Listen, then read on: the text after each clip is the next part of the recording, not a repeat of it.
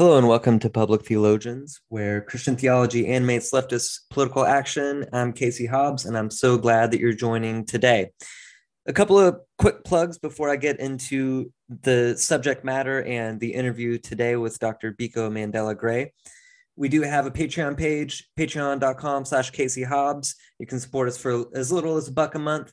We also have a way that you can support us for free. That is just by subscribing to the show, sharing it with a friend, giving us a rating and review on Apple Podcasts or wherever you listen to your podcasts. That would be so appreciative.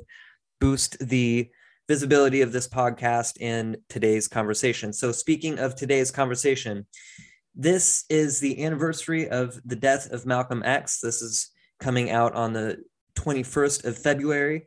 So in 1965, on this date, Malcolm X was assassinated while speaking at an OAAU rally in Harlem. There's a lot of controversy about the death of Malcolm X. There's a ton of controversy, of course, about the life of Malcolm X. He had a long and interesting journey theologically. Of course, this podcast is normally centered and focused and found in Christian theology, but I thought that his theology and his progression of theology from a Muslim standpoint was super fascinating and something that I really wanted to key in on this week.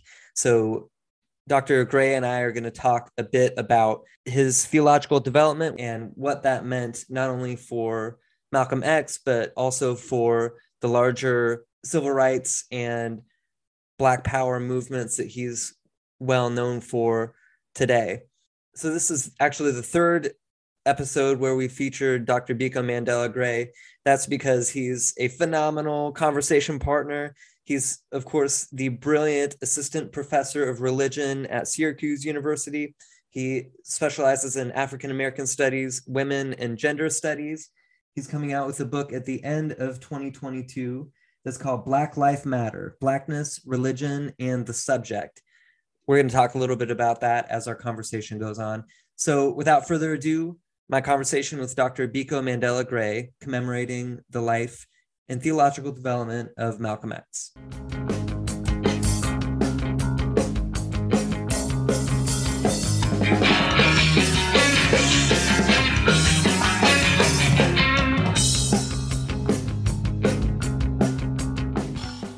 Well, Biko Mandela Gray, I'm so happy to talk to you again. Yeah, it's good. It's good to be back. We had a good time last time, so I'm happy about it. It's good to see you again. Yeah, likewise. Okay, so the precipitating event to bring you back on is obviously number one. Had a great time talking to you last time, so I've been looking for a way to get you back on.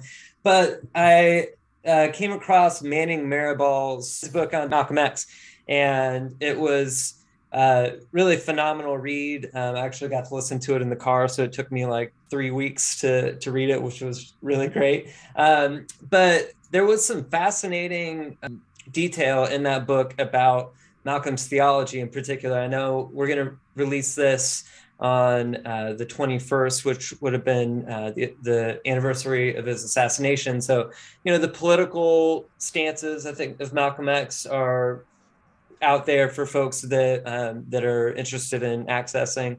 I'm sure we'll get into that because you can't really separate his story from the political realities that he was invested in. But the religious aspect and the spiritual development I found really fascinating as I was working my way through that book. So, yeah, I mean, let's kind of start at the top. Malcolm X is born into a Christian home with like a Garveyite, strong Garveyite influence. So yeah, talk about his beginnings, talk about Garveyism, and we'll go from there. Yeah, so a couple of things. I mean, I guess if we start from the very beginning, you're looking at, it depends on how you want to frame the term, but it's something like Black nationalism. But Garveyism actually, and again, I'm going to say this up front, I am not an expert on any of these particular realities, but I know them well enough to speak about them. And so the first thing that I'll say about Garveyism is that Marcus Garvey is heavily influenced by Booker T. Washington. He's moving around in the Caribbean, and eventually he stumbles upon the writings of Booker T. Washington. And what he's really interested in is the message of uplift that Washington articulates. And so what he decides to do, instead of sort of Washington's kind of pragmatism, what Garvey wants is for what he sees as kind of like economic self-determination by heading back to Africa. So his big move is to essentially do the best he can to gather the resources to move Black folks out of this country, this problematic country, so far as he sees it, and move them back to Africa, where they could eventually turn Africa, the continent, into essentially a global superpower that rivals North America, that rivals Europe. Right? He actually, in many ways, politically, he didn't have that much disagreement with what we might call imperialism. I think he wanted to Mhm. build an empire and wanted Africa to be an empire, a continental empire unto itself. And, well, in the midst of all this, Garvey is also recognizing that I don't know if he's recognizing or not, but he has developed this denomination called the African Orthodox Church that on the one hand is blending together his political commitments to Black nationalism, but doing it under the frame of Christianity. And that's where Malcolm Little's father finds himself in very real ways, in being connected to that particular movement. Malcolm Little's father is deeply connected to Garveyism, and so they're brought up from an early time. Malcolm Little knows something about Black nationalism. He is absolutely aware of what it means to be part of a Black nationalist project, and in many ways is committed to it, or at the very least committed to it by virtue of the fact that his family's committed to it. Problem, of course, is that his mother has mental illness issues, and his father's, he's not. He has an unstable home. And I think in many ways that precipitated him leaving the house and going to go do other things, amongst other issues. Those are a couple of the reasons why. So in terms of the African Orthodox Church, I wouldn't be able to tell you too much aside from the fact that there is a blend of politics and theology operative here. That God is on the side of Black folks, and then after that, I wouldn't want to say too much more, except that Garvey does understand God to be committed to the mission of getting Black folks to essentially be at a place of profound self determination. Mhm. This all changes for X, of course. Well, he's little, then he's Detroit Red. He goes to jail. I mean, the typical narrative that even though Alex Haley was known to be an FBI informant, what we know is that the autobiography still has the skeleton still kind of works. And Marable is, I think, in many ways providing a lot more. Flesh to that skeleton in very real ways. But anyway, Detroit Red shows up, and I'm gonna try to like stop rambling, but Detroit Red Oh shows yeah, up. it's ramble all you want. Yeah. So yeah, Detroit Red shows up, and he's moving in the streets doing his thing. He ends up in jail, and he finds himself enamored, if not just outright, just astounded by some of these Black Muslim brothers in the jail who were doing these incredible things, speaking in these incredible ways. Yeah. And so, what we tip? Go ahead. No, no, no. Yeah, I was. No, finish your thought if you can. If I didn't completely Oh, no, no, sidetrack no, you. Uh, no. Go ahead. You got yeah. it. Okay. So it's probably where you're going, anyways. But maybe we'll get back to your thought if I'm going to sidetrack you completely. But yeah. So Malcolm Little at that point is in prison doing I forget what his original sentence was, but he ends up doing what, 5 years in prison? Something like that. Is that Something about like right? that. Yeah. Hmm. And in there he meets the Muslim brothers that you're describing. So talk about the connections between, because they're, as I understand it, they're rejecting a Garveyism, but the underlying political um, program is very similar. So Right. yeah, talk Yeah. about that a little bit. That's exactly. I mean, that's exactly right. Right. I mean, that was the one thing. Yeah, you did take the thought out of my head. So Okay. in scholarship, we typically, at least the classical scholarship on the Black Muslims, there's this genealogical line or genealogical thread of black nationalism running through so much of this. And a lot of folks tend to make connections between, for example, Noble Drew Ali and the Moorish Science Temple. And then what a lot of the earlier scholars, particularly C. Eric Lincoln, does is tie all of these black religious movements together by way of their political commitments to black nationalism. The problem, of course, with this is that by the time you get into the different religious dimensions of these particular movements, things start to change quite a bit. And Garvey was very clear that he was Christian, very clear that his God, even though it is refracted through black nationalism, he's still committed to a certain kind of Christian logic. He's very clear about that. And so the African Orthodox Church is still in that particular vein. What you get and okay, so we're gonna do this. So a little Yeah, bit of yeah. context, really briefly. The way that scholars often read the Nation of Islam is they often read it as a development that comes out of an earlier movement called the Moorish Science Temple of Mm, America.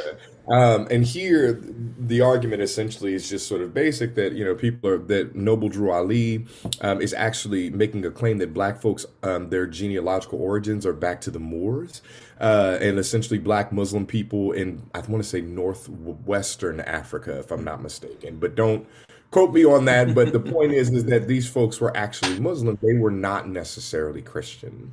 And that's the point that Noble Drew Ali wants to really push, is that these folks are engaged in a different kind of religious orientation.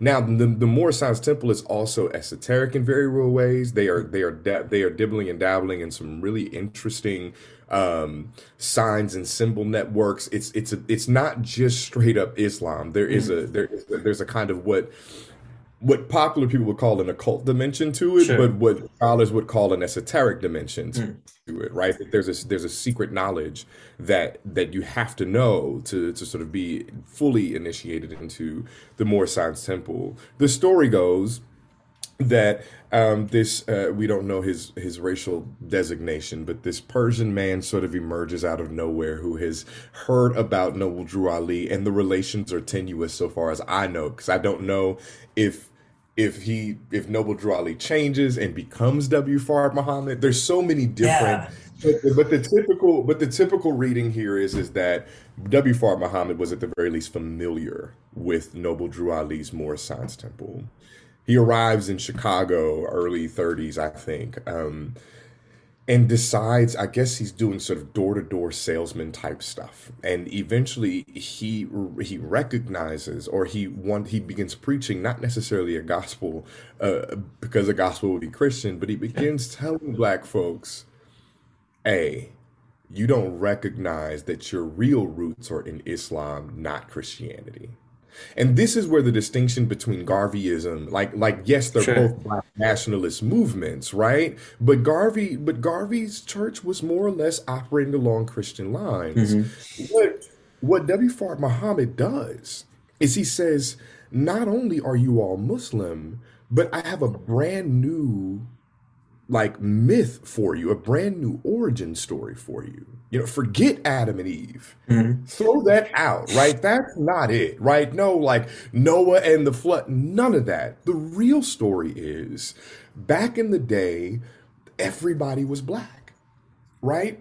And black folks were doing their things, geniuses, right?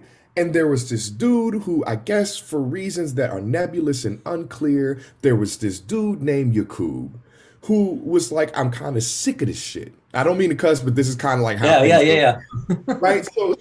So Yakub is like, looking around. The reasons why he decides to do this for me are still unclear because I'm not a specialist in this. yeah. Hmm. But it depends on who you're talking to. There are different reasons for this. What we do know is that the story goes that Yakub decides that he wants to create what he calls a kind of like derivative grafted race. And he's a Mm, genius. He's a genetic genius, right? And so what he does is he starts finding ways to produce to essentially like amplify what we understand or what he understood as a recessive gene and start lightening the black race eventually until we get its polar opposite mm, is a white person. Now, according to the myth, Yaqub would say, or according to the myth, the Nation of Islam myth, the myth of Yaqub, as they would might say, according to this particular myth, white people actually aren't people then. They're actually genetic derivatives Mm. of the of what the Nation of Islam calls the original man, which is the black Cop man. Copies of a Uh, copy at that point. Yeah. yes, exactly. Right, right. Like, like if I mean, cloning and all that, like my my pop culture reference goes to Multiplicity with with Michael Keaton as he continues to right, yeah, maybe with exactly. instead of like the just multiplied into like kind of idiocy, we're like multiplied into idiocy and evil. It sounds like a It's malignant idiocy yeah, at that point. right, right. But you're absolutely. I mean, this is exactly right, though, right? I mean, this is what he wants to do. He wants to multiply. He wouldn't say idiocy. He would actually Sure. say evil, right? Because Right. he's like white folks are pretty savvy, right? And so Hmm. what he was, but the myth goes, right, that these beings that look like people aren't actually people. They have been genetically bred to be as vile and as evil as they are, Hmm. right? And so this matters in 1930s Detroit or the 1930s Chicago because there's a man by the name of Elijah Poole who hears this, and he's a Baptist preacher, and he meets this guy. But he meets this guy at some point in time in the middle of talking to W. Fard Muhammad. Elijah Poole, his friend, he sees his friend get lynched and sees all these white Hmm. folks celebrating the lynching. Hmm.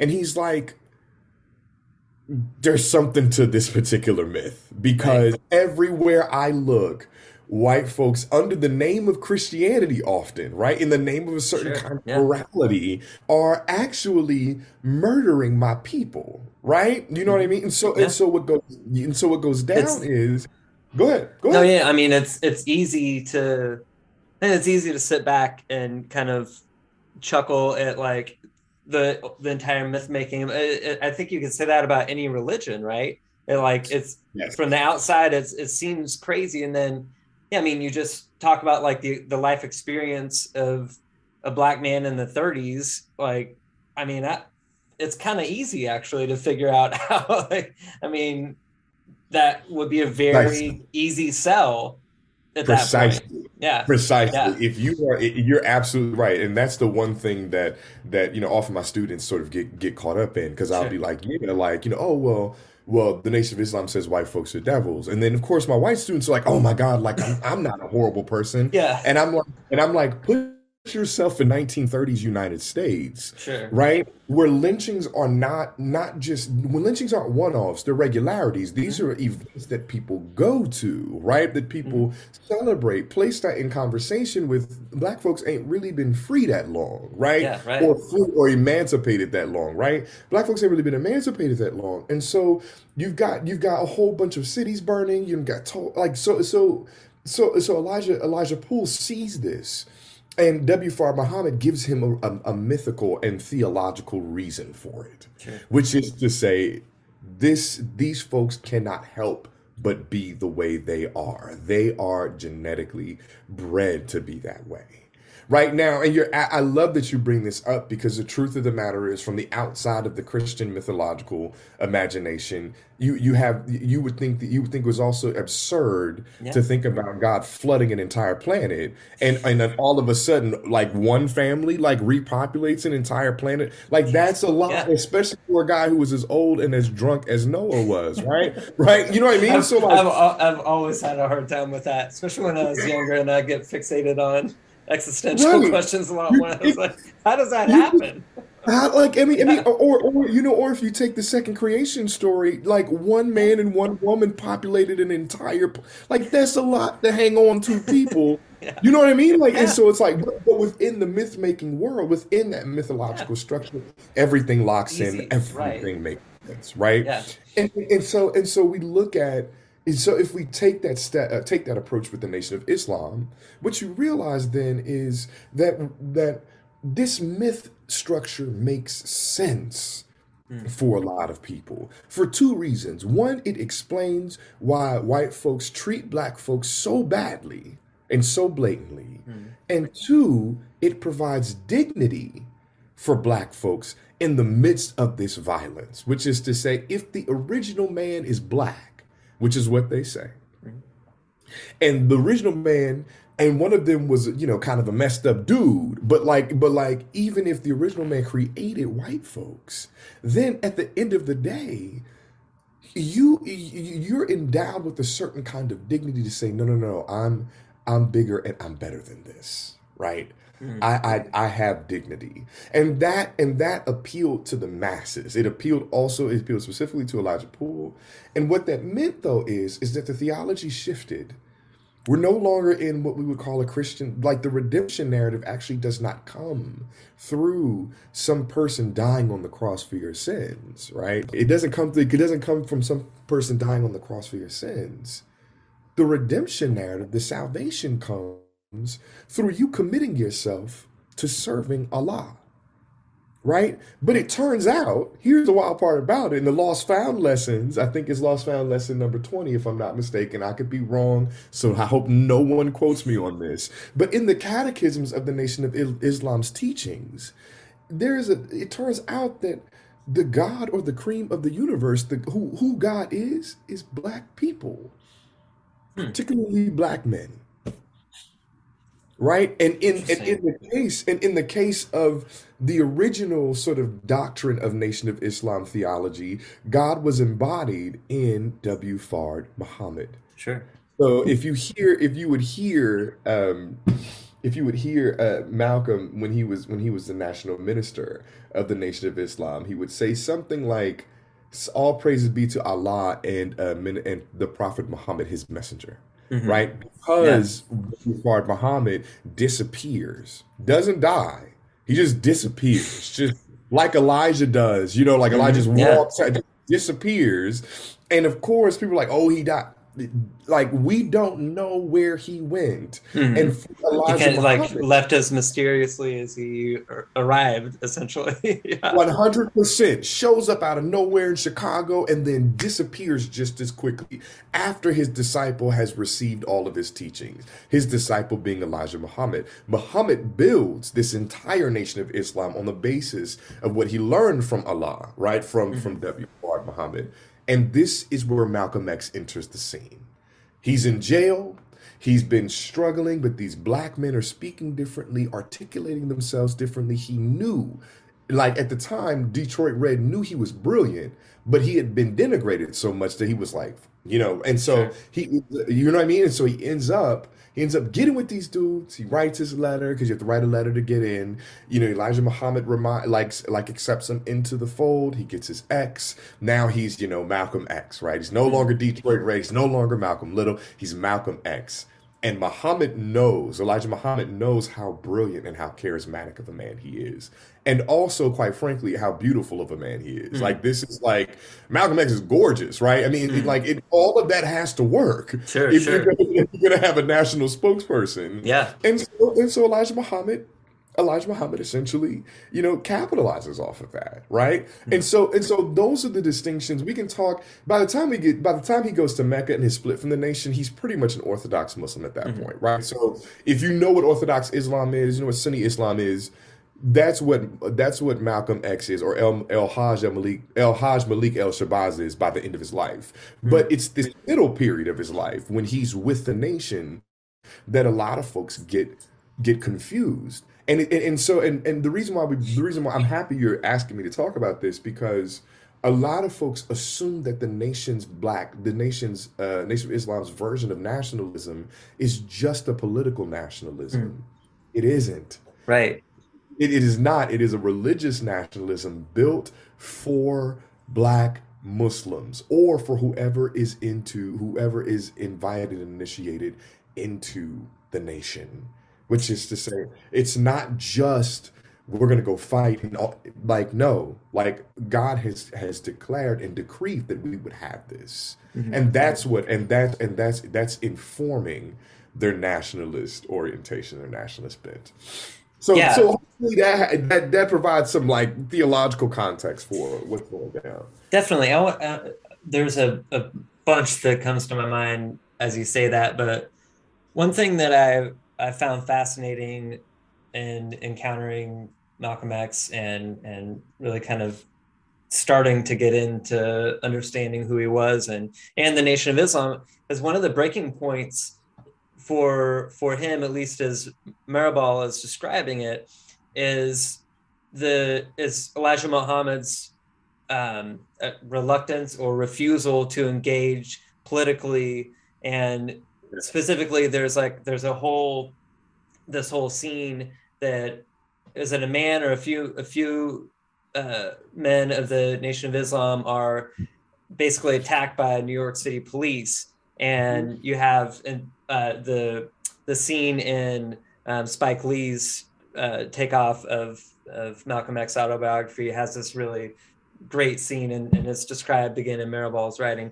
of the NOI members standing outside the police station, and Malcolm is able to go in and advocate, but he it's clear that he, whether it's like going back to um, Cornell West language, whether it's the gangster in him that is wanting to fight, or if that's really him taking that as a true religious standpoint. He wants there to be retribution, Yeah. and that seems like that's one of the breaking points because the NOI, at least externally, is really set on. Anyone wouldn't even say non-violence, but like a um, non-participation in the larger white society. So I thought that was really fascinating, and I don't know, because everything I know about Malcolm X, which frankly comes from just I don't even know where what I know about Malcolm X came from, Right, right, but was about the violence. I think right. I think there's you hear Martin Luther King is for peace, Malcolm X is for war, and I mean as a white guy, you're like I'm all for Dr. King, and Malcolm X scares me, and that about does it.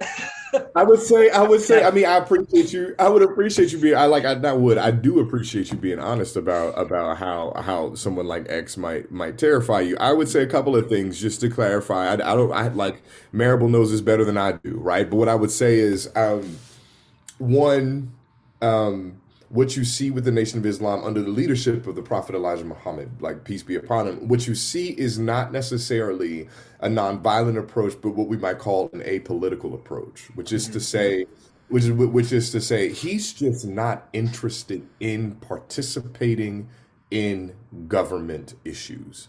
So for a long time, the Nation of Islam wasn't about voting. They just didn't do it because that's for them. What that's for that. That's for that. The world. Sure. We're here to develop our nation, literally our nation of people, and move differently than the way the world does, right? And you can imagine that. You can imagine that this puts someone who is a fighter like Malcolm Mm-hmm. X is. It puts him in a compromising position, right? Because you advocate, get your people out, and instead of taking these cops on, Mm-hmm. it's too much power for one man, and all of them walk out in as the scene goes, Mm-hmm. right, and you see this happening often, right, that the nation at that time was not engaged in what we might call formal political processes. The reason why I call it apolitical is because if you hit one of them, they will hit your ass back. Mm-hmm. That's the difference, right? That King shows up Sure. as a peaceful person, though Mm-hmm. nonviolence requires violence. But King shows up as a peaceful person, Mm-hmm. in distinction to the Nation of Islam, and in particular Malcolm X, who's going to say, "Don't hit me, because if you hit me, I'm gonna hit your ass back." Mm-hmm. Right? So that becomes the difference, and he gets crafted in that way in part, truthfully, because self-defense is completely different than, covering yourself up and protecting Mm-hmm. yourself.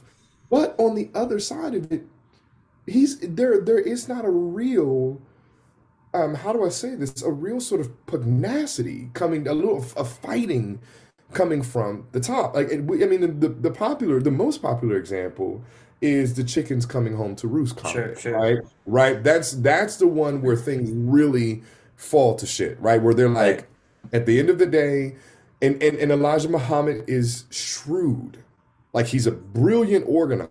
organizer. This man is not like, that's a lot of people don't like. Elijah Muhammad is a brilliant organizer, a Mm. visionary when it comes to this. Like, quiet as is kept, if he had Donald Trump's money, he would have been running a Fortune 500 company. He's Sure, that sure.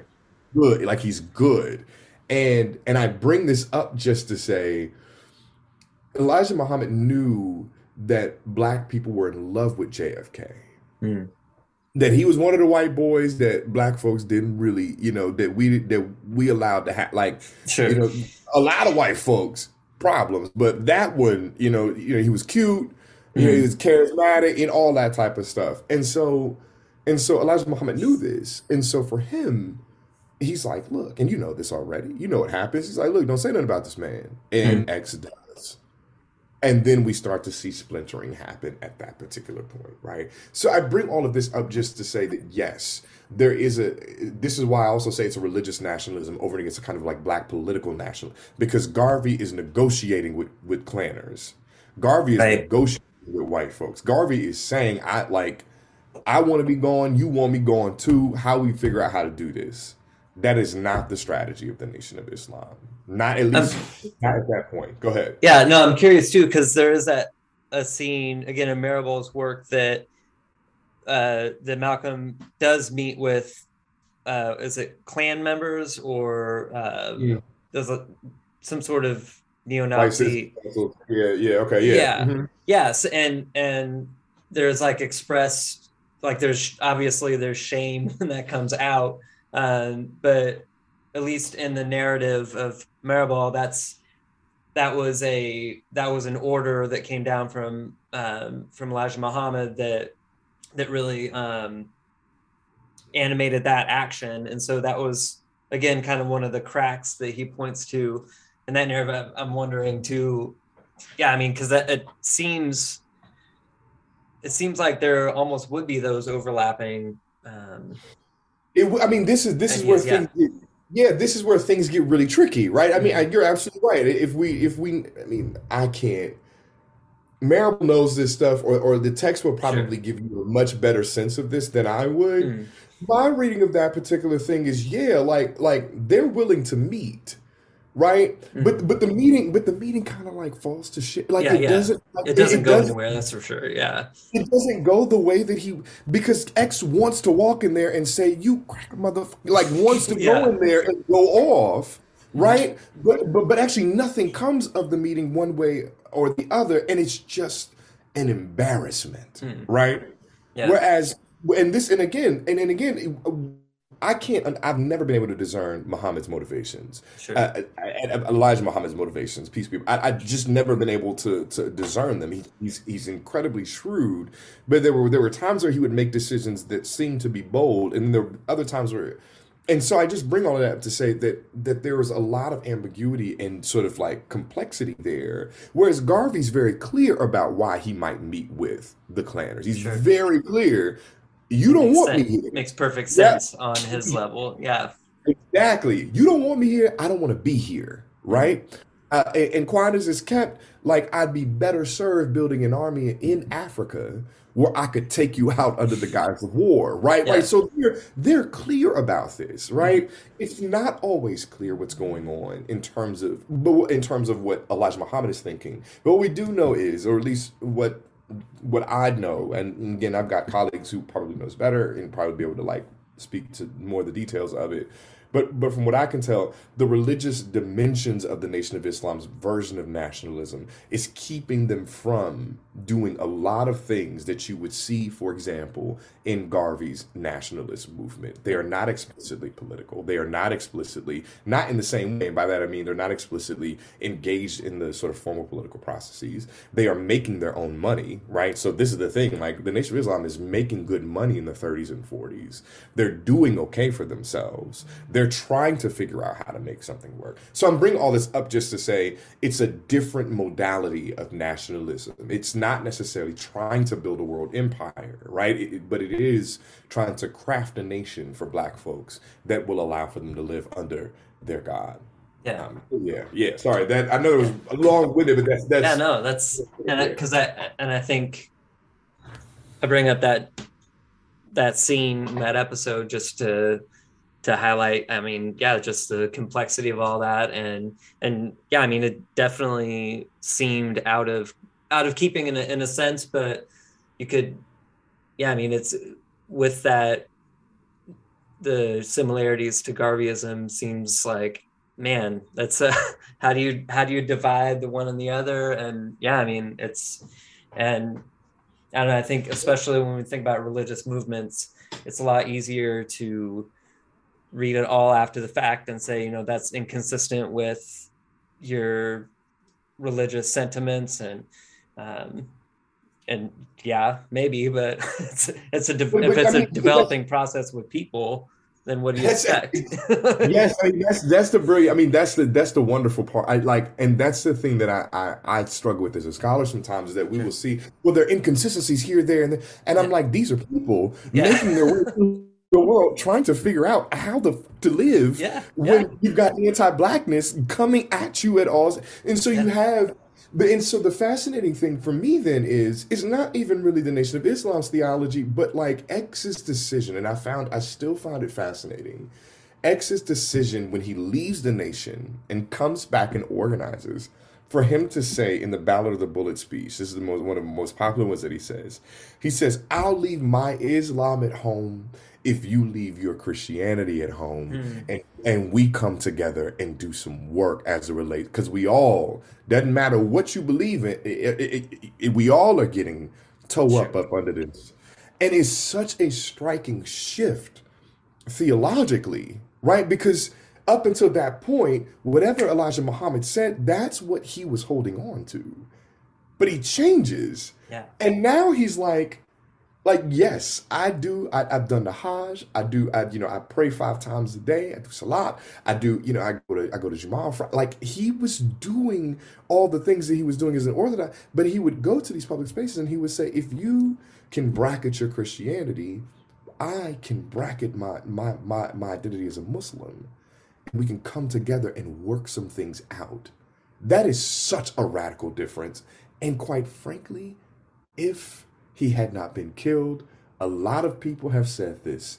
Him and King they would have been filthy together. Yeah. I have no doubt in my Sure. mind that King was leaning more to the left, Yeah. and X was coming out of that sort of like religious myopia and starting to think more collaboratively. Hmm. And I just theologically it was they were ready. Yeah. Then of course, X gets killed, and then eventually King does. But Yeah. yeah, I don't know. This is always exciting to me just because X is my guy. Like X is Mm. my guy. Like King's all right to me, but X Yeah. is my guy. Like Right. he's the person that I find that I'm deeply in, because he's deeply insecure, and he Mm. changes. He Yeah. shifts over time. So anyway, yeah, I'll leave it at that. But yeah, Yeah. that's the theology in a nutshell. I mean, it's Hmm. African Orthodox Christianity, then the Nation of Islam, and then he's Sunni, but he's Sunni in a way that completely shifts the dynamics for him in terms of how he moves politically through the world. Yeah. And I want to get into that change and in particular how that relates to his death because obviously he becomes a threat to the NOI and all of that. So, you know, definitely want to go into that. I wanted to circle back one more time to the theology of the NOI because there's one aspect that I found really interesting and haven't quite been able to trace back to really understand. But there's this lost tribe of Shabazz Mhm. that is obviously central to NOI theology and culture. You know, even the taking the name Shabazz with Malcolm X and then his widow Betty Shabazz. Like that's obviously again a huge cultural marker. But talk about the myth narrative of the lost tribe of Shabazz and how that factors into all that. I don't know As much much about. as yeah, I don't know much about it, to be honest. I mean, I would say like no, I'm not gonna do that. I'm gonna say I'm gonna respect and not speculate here. Because what I want to say is that this discourse of lost. So I'm not going to do that. What I will I say could here cut off is this. I could cut out this part too, but I'm interested personally. no. I'm not. I don't mind. I mean, Yeah, yeah, one of the brilliant thing, one of the things that makes a good scholar good is when they say when they don't know, right? yeah. So No, I'm very okay saying 100%. Yeah, like I will not lie and that's say, but I will say that in terms of I won't speak for the NOI specifically. What I will speak about is the five percenters who are drawing from NOI work, and they speak of themselves as trying to sort of save the laws. I don't want to go mm, any further than that, because in large part, then we've got to get into like catechisms and like I have those resources somewhere, but I sure. don't have them in front of me. But yeah, so I don't know. I don't want to go any further than Yeah. that. I'm All sorry, right. but No, yeah, that makes sense. Yeah. No, and I think you're right. That I feel like um, so much of cultural shit right now is like everyone has to pretend like they know everything at all times, and it's yeah, no. it's I'm not gonna. terrible. I'm never. Yeah. No, so Yeah, I'm never gonna presume. It's yeah, well. It's also it's too central to the sure. nation. Yeah. So like To I understand. Like the thing about it is that like, and I mean you can keep this in, edit out. Doesn't matter. mm, Like I'm a specialist in another community that's an offshoot of the Nation of Islam called the Five Percenters, and so I'm familiar with how they understand discourses of lostness. I'm familiar with how they, but the nation, I know them well enough to understand how they operate contextually for the five percenters. And so I bring that up just to say, like, what becomes central so far as I can tell, at least for both Malcolm and for the founder of the Five Percenters, his name is Clarence 13X, a lot is that it is actually that original claim that the black person or black people are divine, which is say that they are God. Now I don't know now and that's why I leave it now. yeah. Then Louis Farrakhan does some different things with the nation, and So the you mentioned that shift to Orthodox Islam and uh, the Hajj he makes to Mecca, and so talk about it, and that's in the wake of his comments on JFK and the chickens have come home to roost, and now this is also the same time that uh, that a string of illegitimate children are found with the prophet, and so things are starting to really rift and crumble down, and he's expelled or temporarily suspended with sort of air quotes on temporarily, and then so he makes this trip to Mecca and talk about like what he found there and how that shifts his theology away from NOI theology, but and then towards that more rooted historical universal Muslim identity. right. I mean, so a couple of things you gotta know up front is that like the Nation of Islam is a religious orientation. There's no way around it, and I'm going to be careful here because I'm just going to try my best to be careful here because it gets tricky once you start talking about the Prophet Elijah Muhammad. What I will say is it is a religious orientation through and through, but Elijah Muhammad was running the thing. Mm, That has to be kept in mind. Like he is at the top, running everything, making decisions, having access clearly to whoever he wants in this sure. particular situation. And it was one thing, for him to say the chickens come home to roost, and that's a problem. It's another thing when decisions are being made about your marital life. And I'll leave it right there. I'm Mm, not going to go into any more details other than there were some profound difficulties happening for Malcolm X that so far as I can tell, sure. it's not clear to me that he actually loved Betty Shabazz, and it's not clear to me that she loved him either. So I'm just going to say that to say that is all operative up under Elijah Muhammad's umbrella. And so he gets kicked. Well, you're right. He gets temporarily suspended. Um, After making the JFK comment, he's trying to get himself in a certain way back into the good graces with the whole Muhammad Ali thing, like or Cassius Clay at the time, like trying to bring, trying to show how important he is. He brings Cassius Clay to the nation. Eventually, Cassius Clay becomes Muhammad Ali and then shades him out. Mm, All this to say, he realizes he's on the outs. He makes a Hajj to Mecca, and what he recognizes, at least this is what This is what Haley's autobiography, or Haley's version of the autobiography, says, and this is what a couple of his secondary sources say. And he gets over there and he says, and he realizes it didn't matter what racial identity you had, everyone followed the same ritual enactments. Because the Islam was open to everybody, right? Sure. Islam was open to every person. So he's walking around the Kaaba, he's doing all these things with a whole bunch of different folks. Oh, and then the wild part is he's doing it with white folks. Right? Yeah. Right. Now, mind you, in the Must be United States, shocking at that. yeah, Yeah. like Yeah.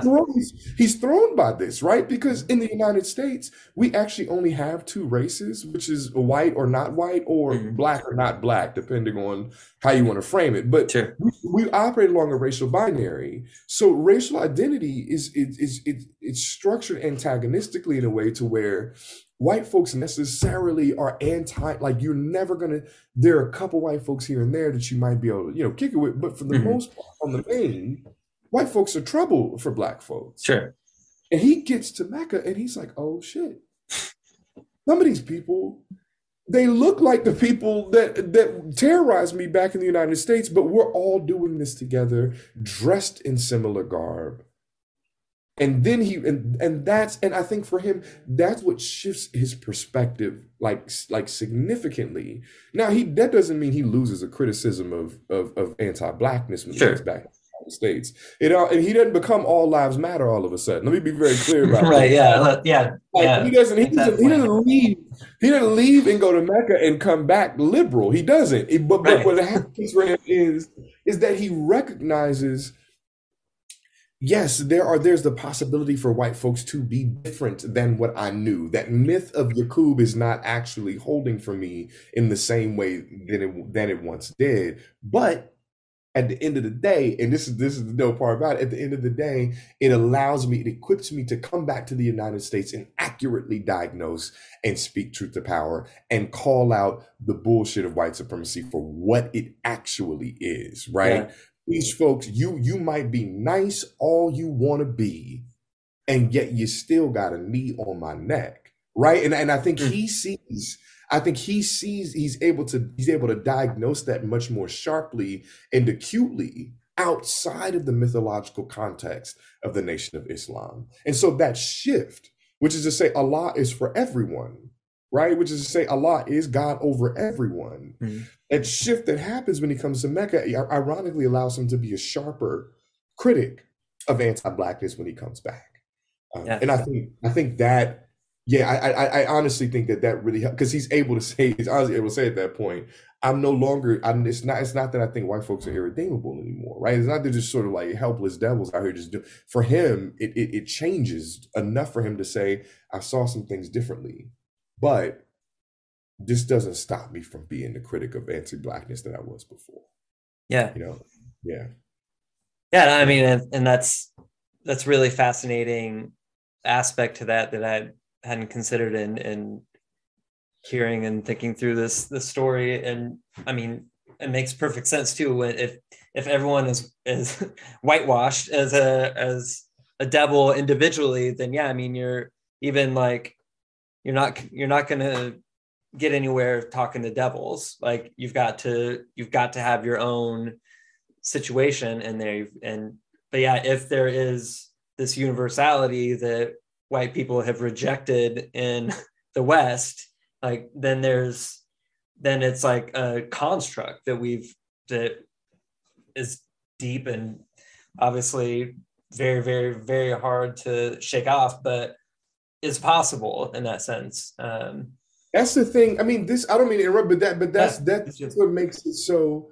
That's what makes Islam such a fascinating religion in the West for me, and not because I'm not an Islam scholar by any means, but what's so interesting about it is you're absolutely right that once you come outside of a certain mythological context, whether that's the Nation of Islam or that's Western Christianity, like once you come out of that, you're able to see that there's a certain commitment to Christian logics in the West that actually allow for it to militate against like non-Christian religious orientations, which is to say at that point, it's not that people are irredeemable. You now can see like you can see the machine, like Right. the Matrix, right? You can see Yeah. like you can see the logic, the religious logics operative beneath and behind and beyond and between everything that's going down, right? So it's so, we can shit on Donald Trump all day. Oh, he banned Muslim countries, right? But like the reality is he did that because that's what the West does. Yeah, Like right. not that's he's not,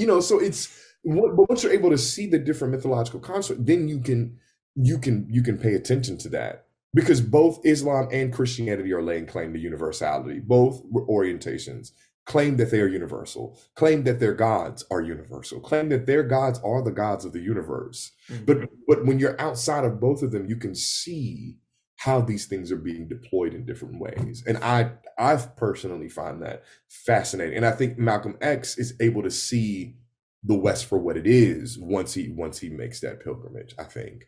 And that changes his matrix. It changes his perspective on things. Yeah. Yeah. And so with that changed perspective, and I think if I'm not mistaken, he was starting to do this a little bit because he's on that indefinite leave from the NOI. And so he's starting Muslim Mosque Incorporated in New York City. And again, he's kind of reimagining what that would look like from an Orthodox Muslim viewpoint. And so my question, and this gets into his assassination and whether or not there are government forces, FBI or whatever involved in that wouldn't be shocking, wouldn't be surprising. If you know something about that I don't, I'm all ears on that. But there's what's certain though is that there are NOI members that are implicated in it, that are the trigger men, that are ultimately at least personally responsible for the assassination of of Malcolm X. I'm also listening to the MLK tapes right now as a podcast, Uh-huh. which Yeah, so yeah, I'm like just all into that. So, but yeah, yeah, yeah, so yeah, talk about why Malcolm would be a threat to NOI, to the yeah. nation when he comes back. So this is such an interesting, I mean, it's an interesting question because there's a couple of things. There's like, you're right, there's a couple of layers to this. And I'm always like hesitant because like I'm still weirdly paranoid about this, even though it's like been, decades. There's a fun documentary that like actually talks about quite a bit of this stuff, but from what I can tell, and from the little that I know is X becomes a problem because X is not able to sustain himself, Mm-hmm. right? So he's staying in a house bought by the Nation of Islam in New York when he comes back. And they're threatening to take the house away. I think there's some lawsuit that happens here and there. And the problem here is that he sat down on indefinite leave or indefinite suspension or whatever. But what's happening is that he's feeling the distance, and so he begins to be more and more vocal about what we might call Elijah Muhammad's inconsistencies. Let's call them Sure. inconsistencies for now, right? You know what I mean, right? He's supposed to be, yeah. Elijah Muhammad's doing some dirty shit, like Yeah. he just was, and so X is calling that out, and this is why earlier when I said yes, the Nation of Islam is a religiously black nationalist movement, but Elijah Muhammad's running the show. The reason why I said that was because he gets targeted because he targets Elijah Muhammad, right? It's not just that he sat down, Mm-hmm. right? It's not just that he said chickens come home to roost. Those aren't the things that actually militate the movement, the nation against him. They get him to sit him down, Mm-hmm. but he becomes a problem when you start speaking about out against the against the prophet. And that's one of the primary layers. The secondary layer, which is always the layer, which for me is the layer for King, for everybody, is you're right. The feds are there. Mm-hmm. There are informants in both the Nation of Islam. Come to find out, the day that he's killed, if I'm not mistaken, one of the people who was actually up there with him on the podium, who was supposed to be his security, is a cop. So Mm-hmm. the Fed. this he's hated on all sides. Sure.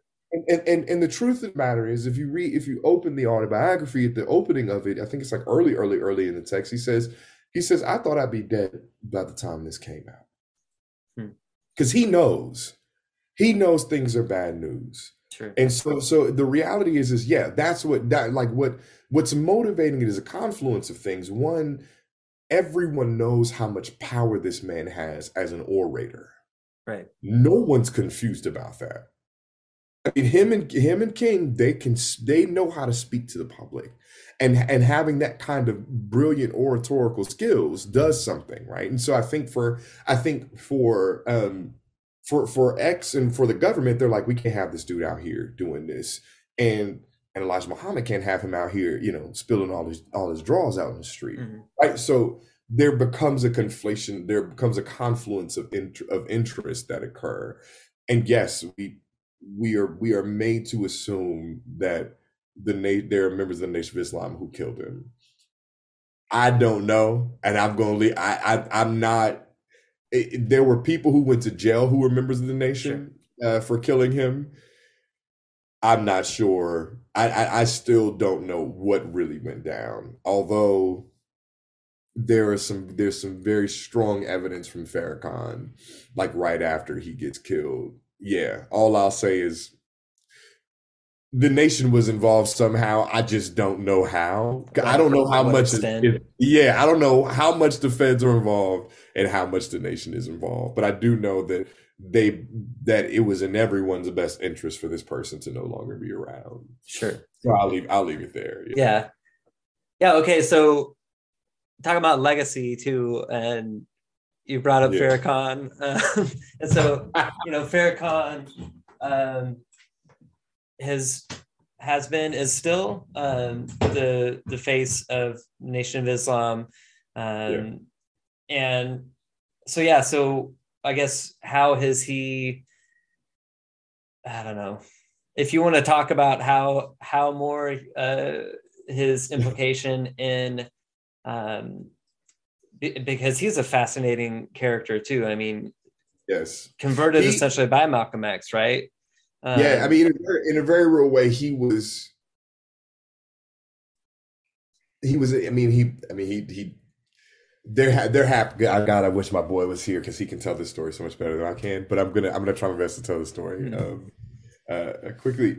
What he does is so Elijah Muhammad dies. Now, yeah, he is brought in. I believe he is brought in under Malcolm X, if I'm not mistaken. mm, But he becomes very quickly a darling of Prophet Muhammad, right? And that makes perfect sense. He also is handsome. He can speak well, and mm, he's gifted.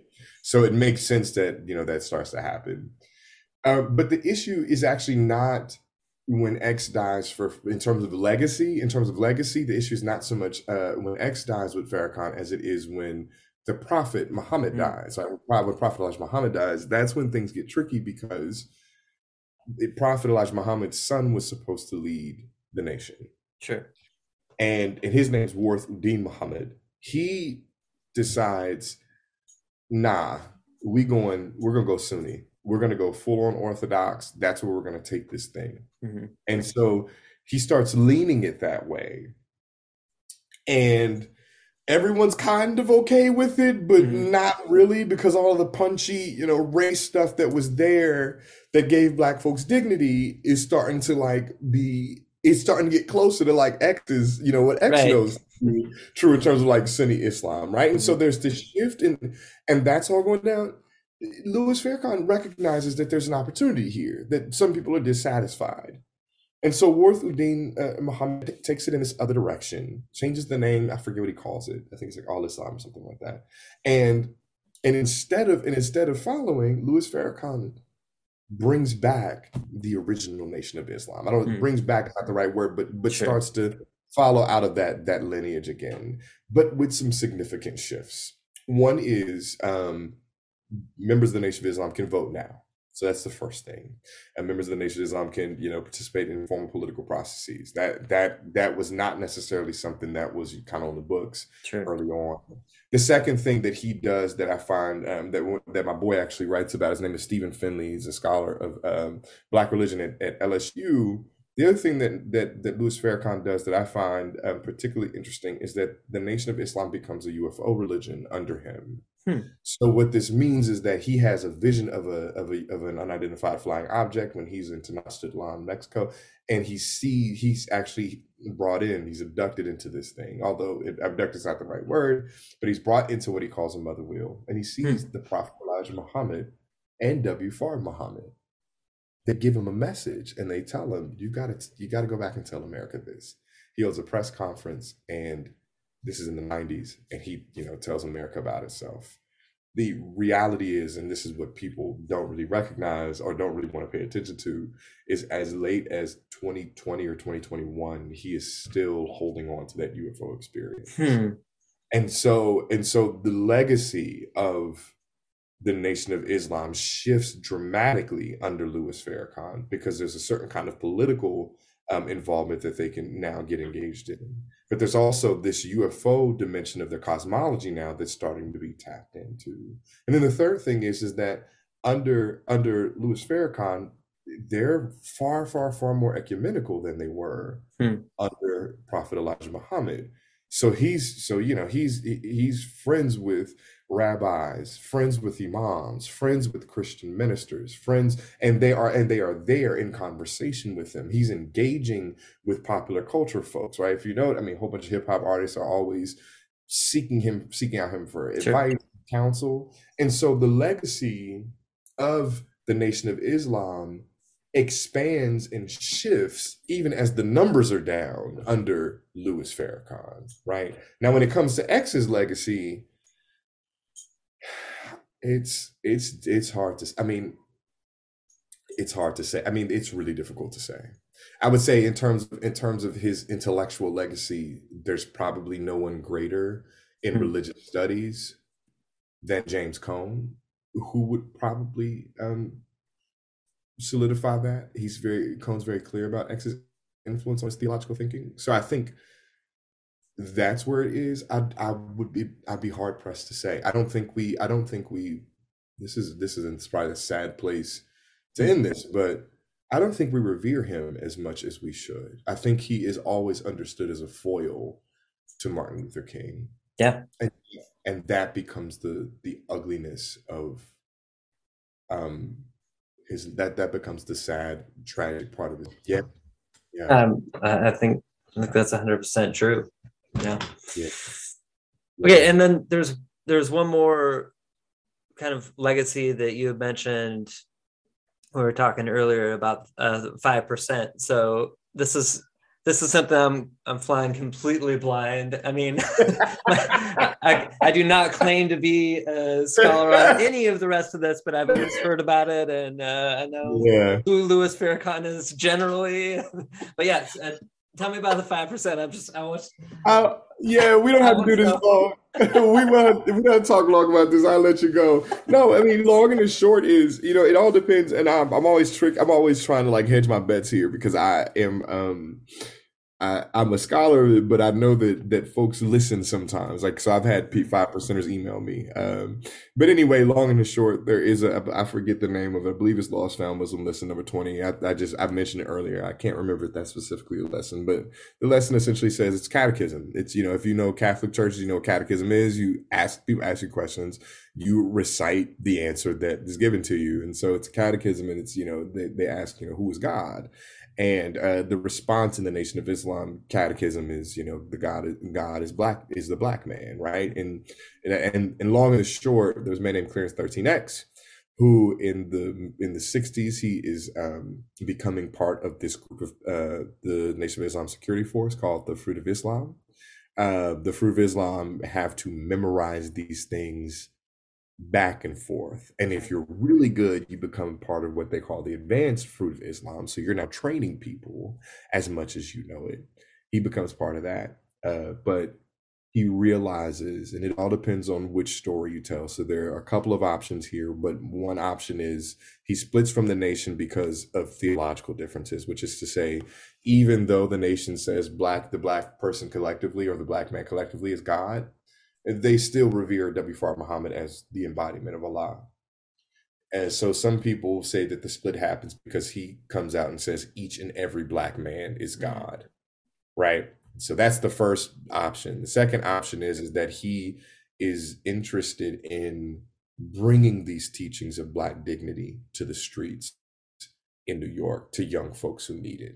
And so this option was it's a little tricky. They essentially suggest that in this particular case, he splits from the Nation of Islam because he's willing to do things that that members of the nation are not allowed to do, which is say drink, smoke, all those Mm. things that would attract kids, young teenagers to come listen to you do those things.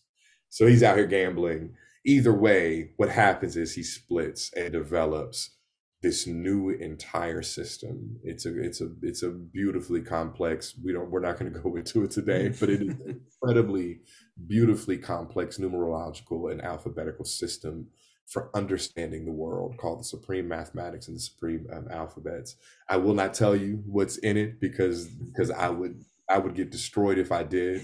But what I will tell you is that if you listen to hip hop music, you will hear some of it, right? Mm. And so all of this to say, he develops this brilliant system, this gorgeous system that allows for members to show and prove their divinity by using these systems to understand the meaning of the world. And so, in this particular movement, if you are initiated as a god, no one can tell you anything. True. Disagreement there is no, like, people fight, there is no sitting anyone down. There aren't ministers. That's not how this works. Gods train other gods. And so all of this simply to say, um one of the legacies of the outgrowths of the Nation of Islam is this other track, this other, like, beautifully democratic, but also, and they'll hate me for this, but beautifully democratic, but also incredibly patriarchal Mm. organization, this orientation of people. But it's such a fascinating movement, and in certain ways, it carries that punch that X had. Right? I don't know how else to say it. It carries that because it empowers Black folks in some very real ways. So but we can talk about that all day. We were here for Malcolm X. I would say in terms of legacy, I return to it. I always lament and mourn the loss or the minimizing of his legacy. I think that's a more hopeful and beautifully complex place to leave it, I think. And Yeah. certainly is fascinating and something to check in on too, from my perspective. Okay, Yeah. so all right, self-promotion time real quick. And Yeah. you just signed a deal for a book. You got something finalized. Tell me about that. I signed a while ago, but it's an academic press. My book entitled Black Life Matter will be coming out in December or January.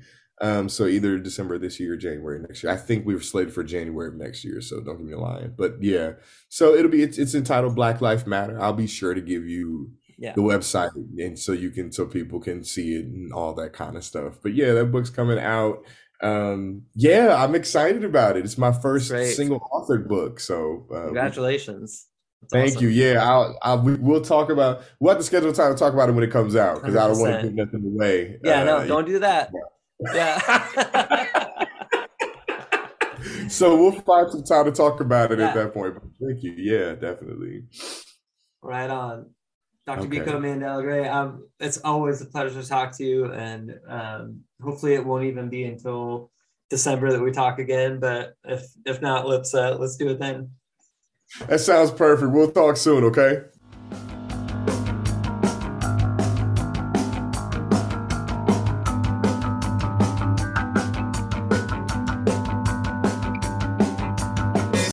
And that's the show for this week. Again, special thanks to Dr. Biko Mandela Gray. Order his book, Black Life Matter, Blackness, Religion, and the Subject. I'm going to include a link to his work so that you can follow and pre-order as that becomes available.